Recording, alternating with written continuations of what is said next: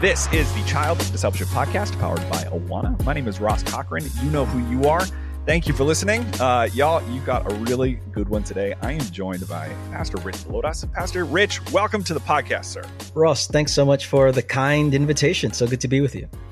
Now, you are going to be an upcoming speaker at the Child Discipleship Forum. Folks, if you haven't heard about the forum, I would love for you to check out the show notes wherever you are listening or watching. But we're going to talk more about that here in a little bit. But for now, Rich, I certainly know a lot about you. I feel like most of my, I feel like there's some sort of rule you've set up with the internet where like every 8th Instagram post or every 4th podcast, you're in somehow. So I don't know how you've worked that out on my personal algorithm, but I appreciate it. But for folks who maybe don't have a slightly different algorithm, can you let folks know a little bit about New Life Fellowship, where you are the lead pastor? Yeah. I have had the great privilege of pastoring at New Life for 15 years, the last 10 years as the lead pastor. New Life started in 1987. There was a guy named Pete Scazzaro who wrote a number of books on emotionally healthy spirituality. He started the church, and I joined in 2008 and went on a journey to succeed him. New Life is it's one of the most amazing places in the world. We are in an area in Queens, New York City, what National Geographic called the most diverse zip code in the world. And so 123 languages spoken in the neighborhood, 75 nations represented in our congregation. At least that was the last time we did a poll like that was in about 2017, 2018. So it might be higher than that at this point. Yeah. So at least 75 nations represented in our congregation. And you're going to find the kind of diversity. It's not just ethnic and racial, cultural diversity. It's generational diversity, socioeconomic diversity, and diversity all across so many other what would be considered landmines around how do we see the world and politics and all that. So it is, in some ways, one of the most beautiful places in the world. In some places, one of the most dangerous places in the world because of the nature of our diversity and our proximity. But so glad to be there, Pastor. Yeah. We could spend the entire conversation talking about emotional health and just the context of what it's like to be a pastor in Queens.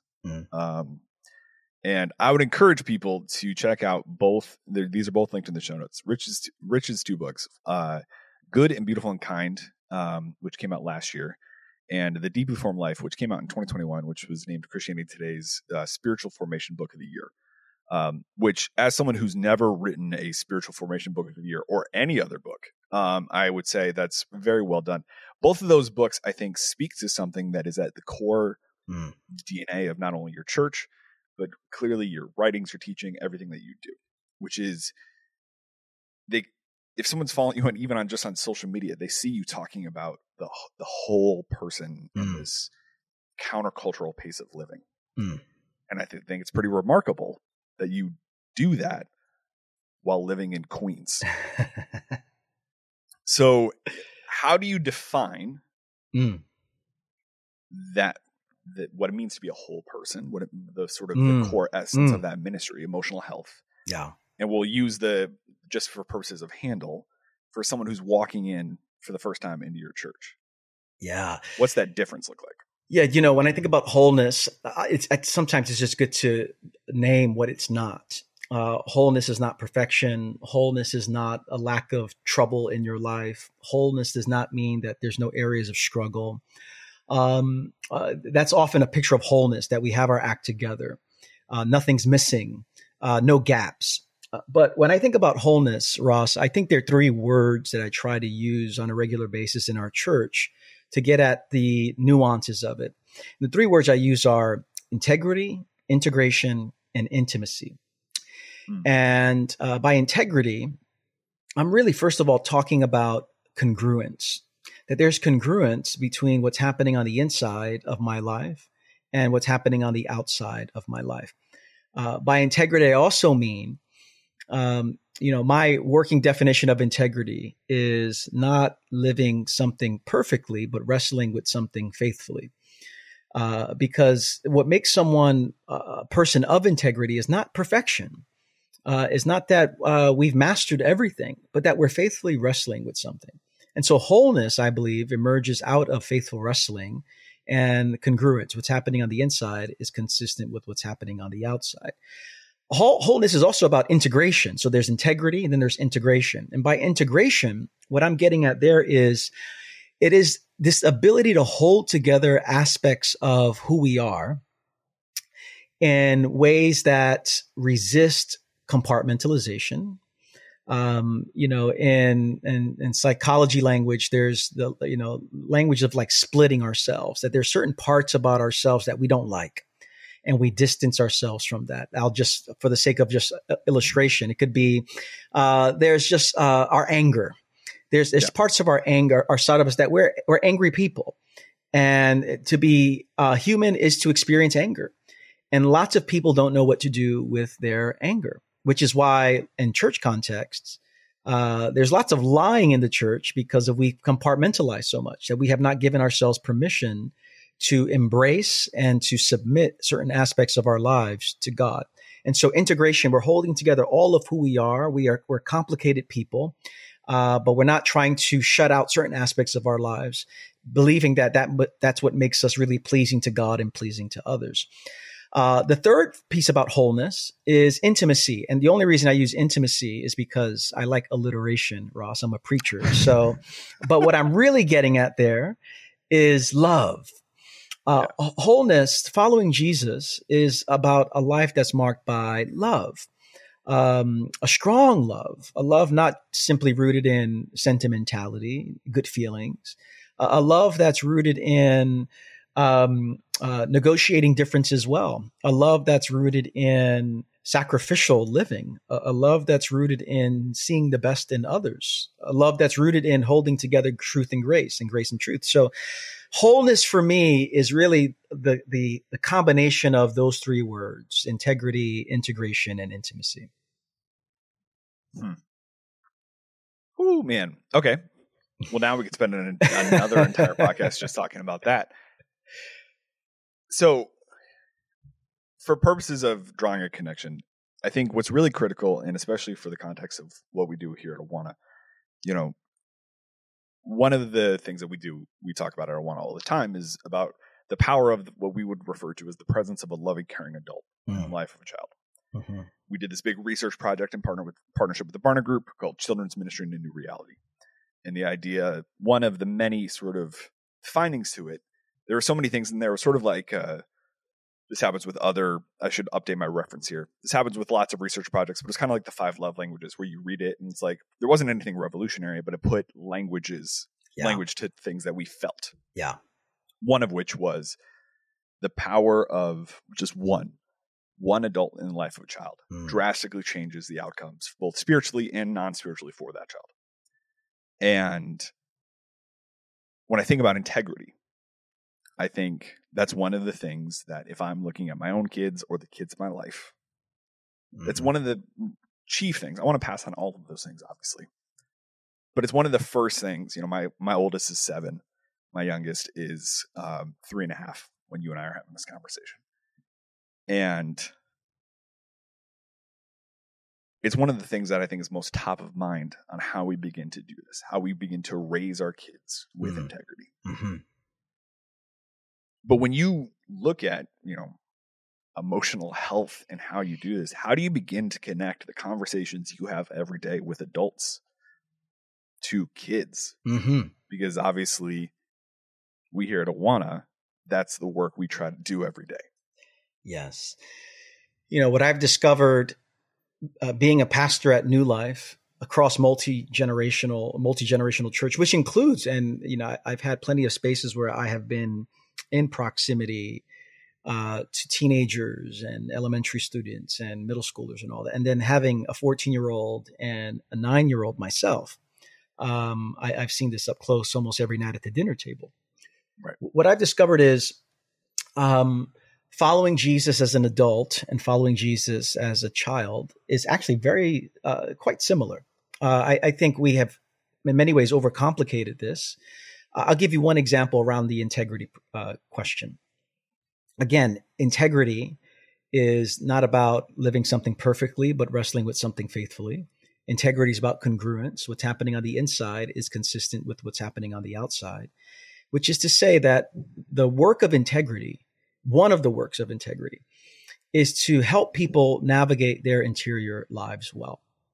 The reason why there's often such a difference between what's really happening on the inside and what's happening on the outside, which comes to light in moral failures, it comes to light in kind of disproportionate reactions to something, blow-ups and such, unresolved conflicts. So much of that has to do with our inability to really navigate the interior of our own lives. And so at our church, we use a tool called Exploring the Iceberg. And Exploring the Iceberg is a very simple tool. The premise is, 10% of the iceberg is seen, visible to the naked eye, and 90% is beneath the surface. And there's 4 fundamental questions. And I've done this with my children. I've done this with PhDs and seminarians. I've done this with business leaders and everyone else in between. Questions like 4 questions. What are you mad about? What are you sad about? What are you anxious about? What are you glad about?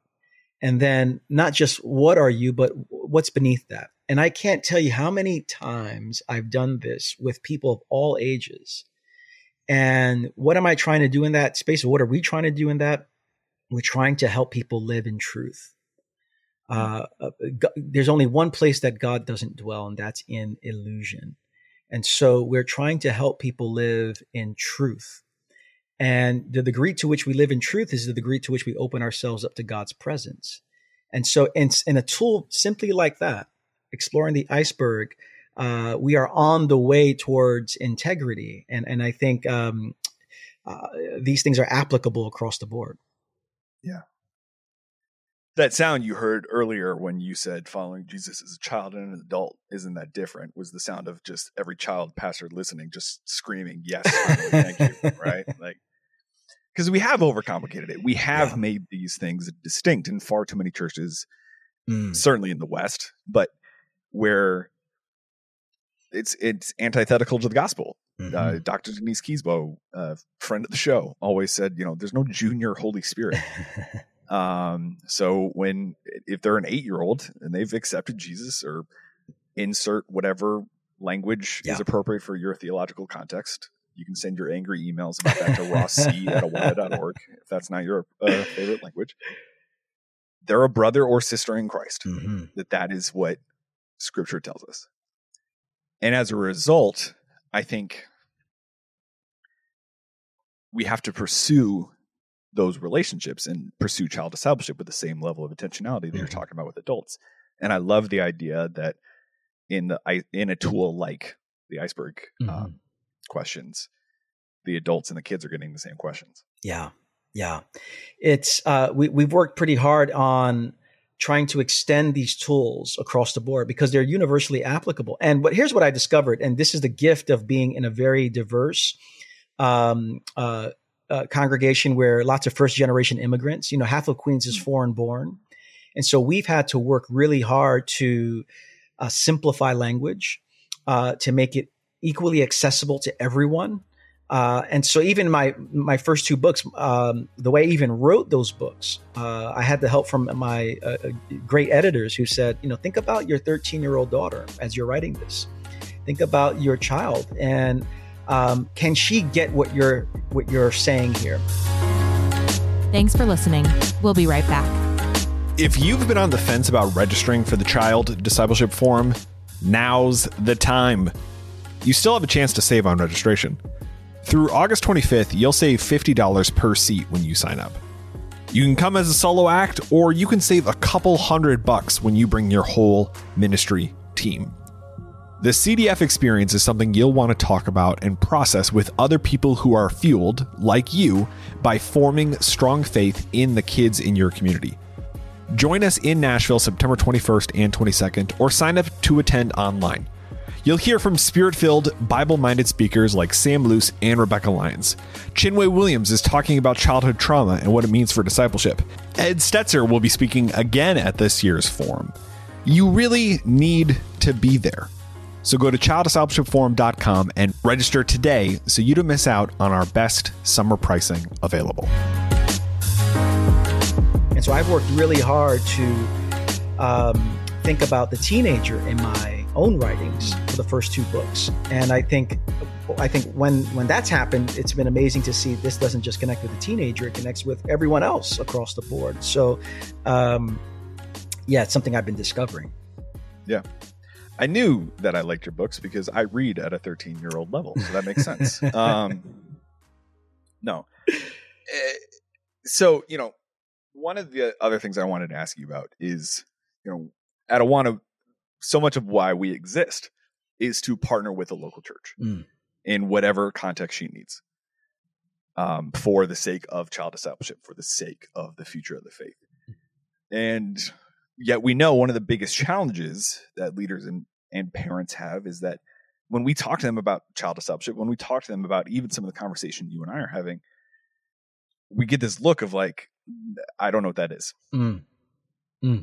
Or that's too hard, or I'm too tired.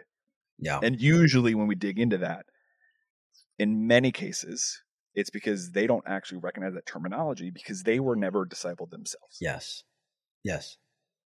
As someone who went through emotionally healthy spirituality, I think about the context of, you discovered like, oh, I'm not nearly as emotionally healthy as I thought I was, right? So if I'm a leader and I'm recognizing this tension, I'm a leader and I'm recognizing like, I have these kids, these adults, whatever the context is, in my care that God has clearly put in my life to disciple, to lead to a level of Christ-likeness. But I myself was never given that example. Yeah. How do I walk through that tension? Because that tension's real. But I also think so is the biblical mandate to make disciples. Yeah. Ross, this is a very personal question for me because I think I have been fumbling forward as a parent trying to disciple my own children. I did not grow up in a Christian home. I grew up in a home quite indifferent towards Christianity. I became a Christian at 19 years of age. I was not 15 family members came to Christ in the same night in a church in Brooklyn. My parents, my 16-year-old brother, 8-year-old sisters, another 12-year-old sister. So we were all of us and cousins, dogs, everyone came to Christ that night and baptized the dog as well. Sure. And why not? And so again, send your emails to Russ@attawana.org. And here's what I discovered. When Rosie and I had children, I did not have a clue. I knew how to pastor a church, but did not know how to disciple my children. And Rosie, on the other hand, grew up in a home that was Christian, and that wasn't just Christian. Her mother and father continue to be just remarkable disciplers. And so they created an environment at home where that just became so much more natural. And so, number one, I've learned a lot from Rosie around this. And so a couple of things that comes to mind. I think, number one, I think just naming, we all come from different backgrounds, different stories, different histories. And so don't allow the lack of what you receive to kind of fill you with shame, inadequacy. To your point, what children, first of all, need is attunement. They need someone who's going to be present to them. And so it's amazing how much discipleship can happen by just our presence. And so, so-and-so is showing up. Even before we've said a word, our very presence provides a level of stability, a level of consistency, a level of, there's an anchor to my life because you're just showing up there. And so, you just showing up, praise the Lord. I mean, half of the discipleship struggle is already met there. Beyond that, I think discipleship doesn't require us to be theologians and to be scholars, but I do think it requires us to be honest about the questions that we carry, about our own wrestling, and So that's number one. I think it does require space for honest questions. And I think what children need are spaces where their questions can be heard. No easy answers. I mean, I have two children. They ask me, I have a master's of divinity. I mean, I love theology, and their questions, I'm just like, whoa, I have no clue. Why are they asking me this question? Now I can either shut them down and say, because I said so, whatever, or we can wrestle together and say, let's talk about it. But I think, asking good questions and, being present to their concerns, their doubts, their struggles, I think is part of the discipleship journey.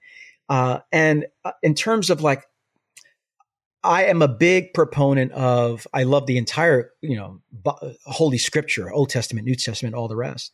I have people who are trying to disciple others live in the words of Jesus.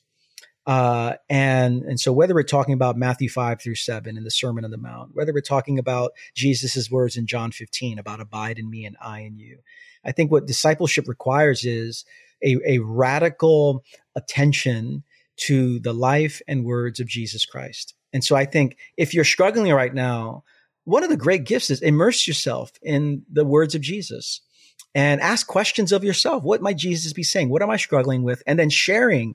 I think preaching for me, Ross, I preach almost every Sunday. So much of my preaching is me working out what I think I believe on certain things and journey with me. And not that I'm not making definitive statements about who Jesus is and what the gospel is, but I'm giving people a peek into my own wrestling and my own journey. And I think if we can normalize some of these things, I think our discipleship journey would be a bit healthier in terms of the shame or the sense of inadequacy that many people feel. Yeah. I mean, I connected back to what we were talking about at the start of this conversation about just, we have made discipleship not normal. Mm-hmm. And what I love about you as a communicator, what I love about some of the stuff you're saying of like, emotional health might be an easier term for you, dear listener, to grab onto, or spiritual health. And there's something about the idea of immersion. Good thing I don't talk for a living. Putting yourself into the words of Jesus that you know how to do. And I would encourage those who do feel just in line with what we're just saying to start there. Because ultimately, the thing that every time I ask a version of this question, what always becomes clear is that God is doing the work. The reason we have data to support what you're saying about how just showing up, we would call that belonging, helping a child feel like they belong. Yeah. Just showing up does so much of the work. And the reason is because the Holy Spirit is the one actually doing the discipleship. So you don't need to come with answers to those questions, but when you come with your presence and the willingness to admit your faults, children can't help but feel safe and like they can come as they are. And especially at a time like this, we want them to come to us with their questions. Yes. Because they will find answers elsewhere. One of the things though that you touched on, and I want to couch this a little bit with its attention that I think everybody who listens carries, but I'm curious how you would articulate this. You literally wrote books about emotional healthy spirituality, essentially, right? I'm going to put a handle to that because, like I was saying before we started, I have started Good, Beautiful, and Kind, but I have not finished it yet. And you talk about this every Sunday. You carry this tension, though, because then you go home and then you have to be just dad. And I would imagine you, like me, or like anybody else who's listening, have those moments where you're like, no, I literally, like, I wrote the book about this. Like, I know what is supposed to happen. How come this isn't happening at my dinner table the way that it's supposed to happen? Yeah. Or you have I had a Romans 7:15 moment yesterday of trying to figure out, like, no, I did the wrong thing. I'm in the wrong here. Like, how do you navigate life with ministry? Yeah. while honoring being emotionally healthy in your own life? Yeah. It's a great question because I think this I was meeting with one of our congregants earlier this week as she was expressing her frustration with her mother.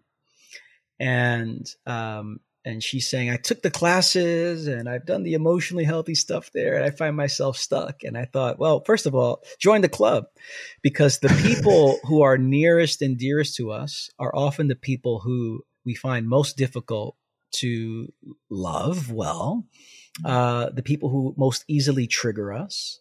There's those people that we're closest to, which is why it might have been Mother Teresa or someone who said, like, it's really easy to love those people across the world, and not to love well the people within our own homes. So I think number one, just normalize. I think I've tried to, with varying degrees of success, normalizing the difference between my home and the work that I do as a pastor. It's a lot. I was listening to this woman talk about her mother, and I'm thinking to myself, I'm able to be present. I'm able to ask good questions. I'm able to be objective. Why? Because in some ways, I'm not going home to that environment. So it's, number one, generally easier for me to, like a counselor, just be having a sense of emotional distance. But when I get home and we're talking about negotiating our own differences and our own values, it's just that much harder. So I think, number one, normalizing that. Secondly, this is where I believe the Christian story and the Christian message is the best message in the world, because it is one that's marked by great repentance and forgiveness. That is the story. Our home, I think we've tried to do this well with our children, that whenever we are harsh with our children unnecessarily and just say a word that maybe hurts them, that Rosie and I have worked really hard to name our own areas of confession and sin before our children, and to do the same between them, and creating an environment of repentance and forgiveness. And so, again, wholeness, integrity is not living it perfectly, but how do we name the inconsistencies, the contradictions, and to have repentance and forgiveness lead the way?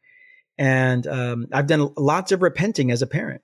I've done lots of repenting as a husband, and I've had to do lots of forgiving and to request forgiveness. And so I don't think that's necessarily that's the silver bullet that's going to save everything. But I do think that is a significant part of how I have tried to hold on to who I am when I'm pastoring and working, then when I get home. Now the goal is, integrity is doing my best to limit the gap between, if I find myself one persona at work and then I'm a tyrant at home, I think, that's not what I'm talking about here, but I'm talking about narrowing the gap of where is there inconsistency or contradictions in my home life, in my work life, and what does it mean by the grace of God and the power of the Holy Spirit to narrow that gap little by little. And I think that begins by our own confession, repentance, forgiveness.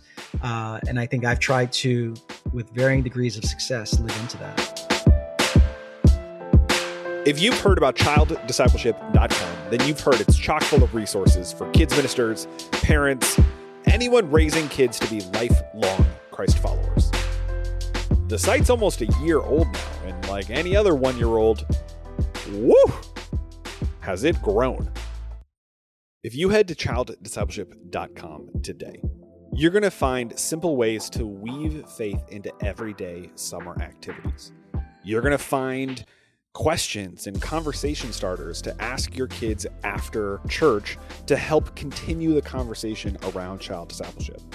You're also going to find tools to walk kids through gender identity questions, a biblical guide for anxiety, and resources dedicated to answering the question, how do I share the gospel with kids? Resources and articles and podcast conversations are constantly being added to the site. So go ahead and bookmark it and make childdiscipleship.com your go-to for equipping yourself and your team to form lasting faith in kids. Hey, before we get back to this episode, I need your help.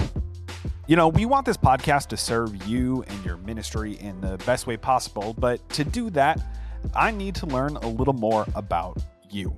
So wherever you're listening, you'll see a link for a survey. And if you answer those questions about yourself and your ministry, that will dramatically help the show.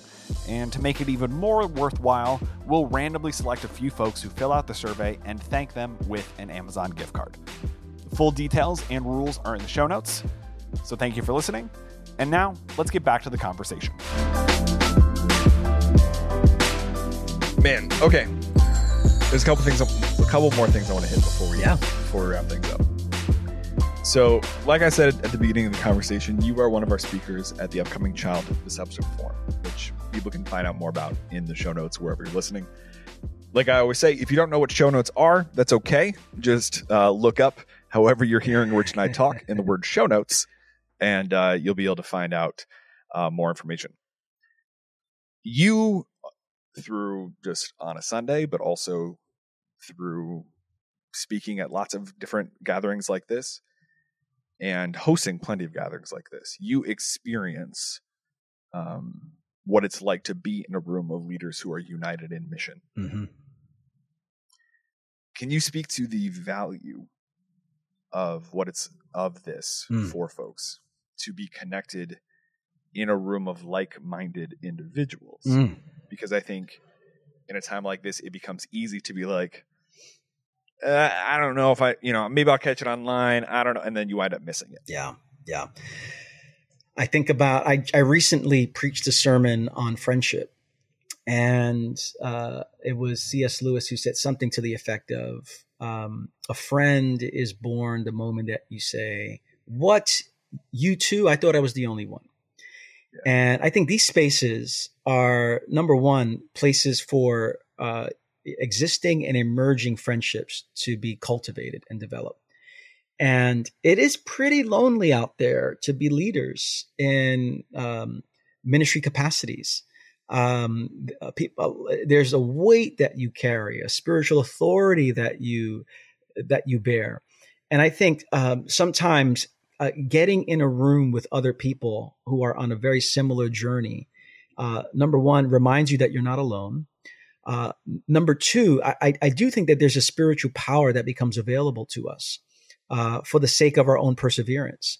I think it's an opportunity to get fresh vision, an opportunity to step away from the work. You know, I'm in conversation with many ministry leaders around the country, and to step away from their work is very difficult for a number of reasons. Number one, whether it's addiction or whether it's out of necessity because of the lack of resources or whatever. But my predecessor said to me once, he said, Rich, the greatest gift you can give the church is your ongoing transformation in Jesus Christ. That is the greatest gift you can give New Life Fellowship Church, the church that I pastor. And so to go to a space like this, where there's learning environments, connection, this is good for your own spiritual health. And the greatest gift that you give is not the programs you create. It's not the teaching that you provide. It's who you are becoming in Jesus Christ, that your very life is a witness to Jesus. And I think a space like this not just creates friendship, but it offers a formative space as well for the leadership journey. I couldn't agree more, but I think one of the things I asked that because I think it's really critical, like what you were saying about this national perspective and this pressure that leaders around the country feel of, I can't get away for that week. I can't. Yeah. And like you said, some of that is genuinely real because of lack of resources. And some of that is addictive tendencies. Yep. And either way, you still need to evaluate being in experiences like the CDF to get away for the sake of your own transformation. Ross, I'll say it this way. I went on our pastors get sabbaticals every 7 years. And in 2019, I went on sabbatical, 2019, right before the world went crazy. So God was preparing me here. And before I left, and this is people can be blessed and borrow and use this. Okay. The sermon before I left for sabbatical, I preached Jesus's words, making it clear, everyone, because if you get emails, Ross, you're going to get the emails, not me here. Yeah. I made it clear that this is not a one-to-one comparison, but it's illustrative. And I said, Jesus tells his disciples, it is better for you that I go. And that was my sermon text before I went on my 4-month sabbatical. It is better for you that I go. And I think part of that is there are times where we need to take a break. And so whether it's a weekend, whether it's an extended period of vacation or sabbatical, one of the great gifts that we give the people we lead, it might sound paradoxical or counterintuitive, is our absence. But it's a creative absence, knowing that in these spaces, God is doing something in me so that as I return and when I return, I'm leading from a deeper center. And that's the hope here. Amen. All right. Before we wrap up, like I mentioned, I've started digging into Beautiful and Kind, and I'm really excited to keep the conversation going. But there's 2 things that I saw in the description, literally the description, that I wanted to ask you about, which is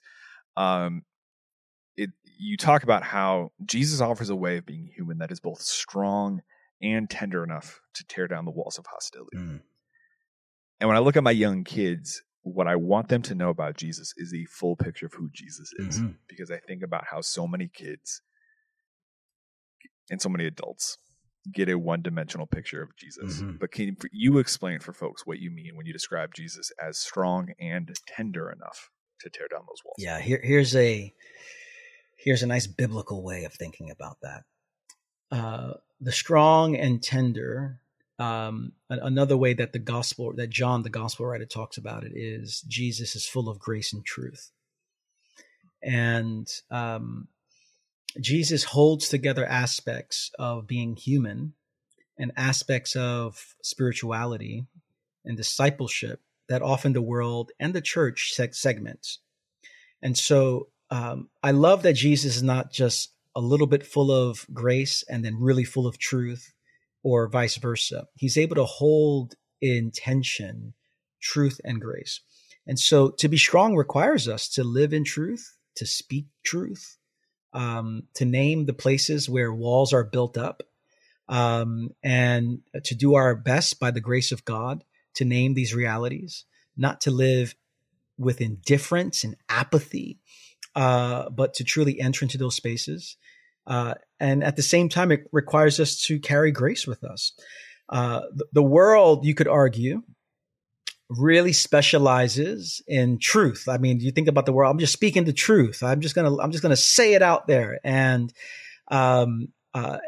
yet what's also missing is grace. What does it mean to be tender? What does it mean to be merciful, compassionate? What does it mean to remain connected? In family systems language, it's the language of self-differentiation, or what I call calm presence.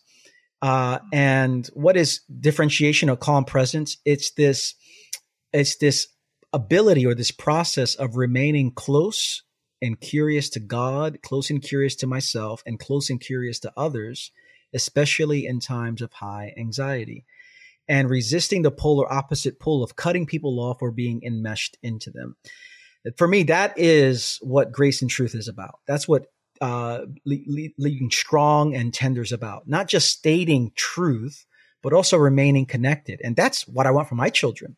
I want my children to have integrity around things that matter in the world, around the barriers that exist, around the injustices that we see. Yet at the same time, I want them to be tenderhearted. I want them to be attuned to others. I want them to be empathetic. I want them to be merciful and compassionate. And that's what we see in our Lord Jesus. Whew. People can get the book in the show notes. The other thing I wanted to ask you about, and I think this is going to be a good place to leave it, is that you talk about healthy conflict in the book. Mm-hmm. So I'm going to ask you a question that is very unfair to ask at the end of an interview. But what does healthy conflict look like in 2023? Well, I think I'll say it in 2 ways. Okay. So three three simple ways to think about healthy conflict. Number one, I think there's just normalizing it. Number two, there's healthy speech. Number three, there's healthy listening, which is stuff that we teach pre-K, elementary kids here. So normalizing it. Here's what I know to be true about conflict. Most folks don't know how to deal with conflict because they have not regarded it as something that is a human necessity. We have seen it as something that is inconsistent with healthy relationships. We have seen conflict as something to be avoided, like the plague. And this is what happens, Ross. I see this as a pastor all the time. There are three stages of relationships, and I write about this here. There is the heavenly stage, the hellish stage, and the holding the tension stage. The heavenly stage is the first stage of a new romantic relationship, new church. I know all the people who are new to our church. Why? Because they talk about our church with the most glowing terms, the best place ever.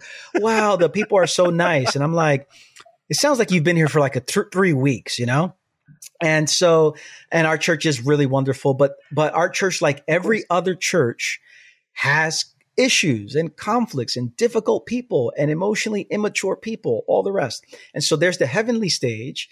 And then what inevitably happens, because we're human beings, is we realize, oh, so-and-so votes differently than me. Oh, so-and-so doesn't see this issue in the same way that I regard this issue. And that introduces this kind of hellish stage. Like, well, where am I? Why am I with these people? And it is at this point where people leave a relationship, end a job, leave a church, because we have not learned to negotiate our differences well. And so I think there's the normalizing part. I think healthy conflict requires us, first of all, to listen well. This is we call this incarnational listening at New Life, entering into the world of someone else like Jesus does in John 1:14, which requires us to pay attention to our bodies, our reactivity, our reactions. One of the things we say is, what does my reaction tell me about me? I know what my reaction tells me about somebody else, but what does my reaction tell me about me? How can I get it to a place when I can truly listen to someone and ask clarifying, curious questions? That's the listening piece. And then what does it mean to speak in a healthy way? What does it mean to speak with kindness and with honesty and being forthright and being timely? How do I do these things? And so I think that the root of our problems with conflict is people don't know how to speak and people don't know how to listen. And two things that we tried to teach children at a very early age, which becomes applicable until the day we die. The Child Discipleship Podcast is powered by Awana.